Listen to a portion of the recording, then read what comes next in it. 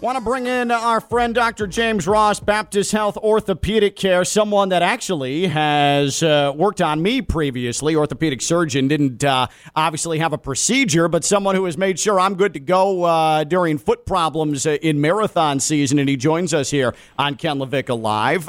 Dr. Ross, good to talk to you. Dr. Ross, who, by the way, does outstanding work with FAU student athletes as well. But I want to focus on hamstrings, and I know that you have a wild and a wide array of different issues that you help young and older athletes with. But I want to talk about hamstrings because of Kyle Lowry. Why is a hamstring injury so lingering and such a pain? Why has Kyle Lowry missed so much time already?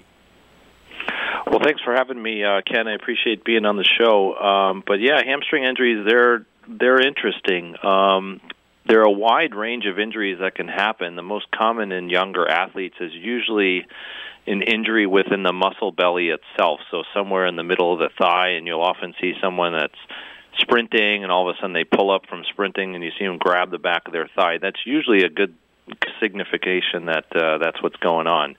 I had a chance to look back at the video. I really didn't even see anything substantial on the event. He was kind of just hanging around underneath the basket, and then he just kind of walked off the side to the side of the court. But they take a while. The problem with them is you're waiting for the muscle and the tendon to kind of heal itself. Fortunately, they rarely need surgery in that location, but they can sometimes take up to 6 to 8 weeks to be 100%.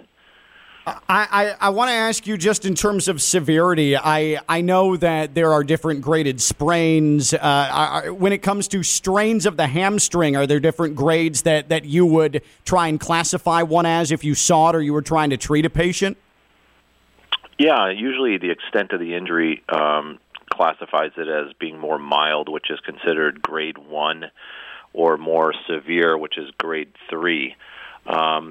Clinically on exam, we rely on things like a lot of bruising in the back of the thigh, which signifies that there's more bleeding going on, and that tends to be more of a severe injury. Some of the complete avulsions where it rips off of the bone, that's a severe injury that often needs surgery. But the vast majority of these in athletes tend to be more grade 1, grade 2. Here with Dr. James Ross. Boca is where he is based out of, and we appreciate him jumping on here. Baptist Health Orthopedic Care, orthopedic surgeon. If you have foot or ankle pain, make sure it is Baptist Health Orthopedic Care, and we'll give you the information in a moment. But I want to ask you just about hamstrings and how often you see them in the work you do with FAU or with your other patients. How often is someone coming in with a hamstring problem? Pretty frequently, actually. Specifically, talking about FAU, usually every spring camp or every summer camp, there'll always be 1 or 2 patients that has a hamstring injury that they'll have to miss most of the entire camp for. There was a specific running back that was with FAU who was very successful and often had had every spring. The first week of spring would always have a hamstring injury that would kind of limit him from the remainder of spring. But once he would get back into rehab, once he would focus on his hamstring strengthening exercises that often athletes kind of slack off on or tend to not be diligent about doing once they feel better, once they jump back into that rehab, it's something that can really have good maintenance and return back to sport very predictably. Obviously, Kyle Lowry has NBA doctors that are working with him right now, and it's a daily treatment that he's getting, probably multiple times a day. And he had said prior to Game 5 of that series against the Hawks that he was trying to play. He thought that he'd be able to bounce back, and here we are going to Game 3. We still haven't seen a Kyle Lowry. When it comes to treatment of a hamstring injury, what do you recommend for those who might be having problems with it? A strain, we'll put it. Yeah, so I think for most people, a good stretching exercise program, a strengthening exercise program where you work specifically on what's called eccentric strengthening, which is like the negative portion of a strengthening exercise. Is the one thing that you can compare that to is, like, for instance, a bench press. Everybody knows that when you're laying down on a bench and you're lifting weights, the big thing we focus on is pushing the weight up. But it's actually the eccentric portion, which is when you bring the weight down to your body in a controlled manner, in a slow manner. That's eccentric strengthening, because as you're doing it, you're elongating and making the muscle longer and strengthening along that aspect. The one thing that professional athletes and high-level athletes have access to and much more regularly than some of the common public, though, is other types of treatment options, such as biologic injections.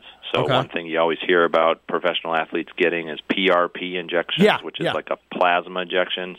That's super common for hamstring injuries, to try to speed along the healing process. And actually, there's been some pretty good studies out of Pittsburgh with the Steelers Dr. Jim Bradley that has shown that 1 or 2 PRP injections can actually speed along hamstrings recovery in that athlete population, and his study was the NFL, by about 1 or 2 weeks.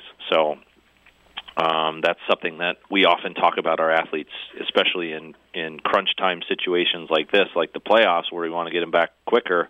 I'm sure that that's probably something that's going on in the background. That is really good insight there, Dr. Ross. Really appreciate it. Thank you for joining us. We'll do this again, but it's about time we had some brains on this show, so I really appreciate it. Dr. James Ross, Baptist Health Orthopedic Care. We'll talk to you soon. Thanks, Doc. All right, Ken. Thanks for having me. Take care. All right. That is, again, Dr. Ross, Baptist Health Orthopedic Care. If you're experiencing foot and ankle pain, you need to see an expert in the field. Dr. Ross, he is unquestionably an expert. And like I said, he's worked on me, and he got me ready to go in 2019 when I was banged up bad before the Palm Beach Marathon. Baptist Health Orthopedic Care has a team of foot and ankle orthopedic surgeons and specialists who are regarded as leaders in their specialty. Visit baptisthealth.net/orthocare to learn more today. Baptist Health Orthopedic Care combines its resources of experienced physicians, leading-edge treatments and technology to provide advanced orthopedic, foot and ankle, joint replacement, spine, and sports medicine care. Visit baptisthealth.net/orthocare for more information today. Baptist Health Orthopedic Care has offices conveniently located in Palm Beach County through the Florida Keys. Learn more by visiting baptisthealth.net/orthocare.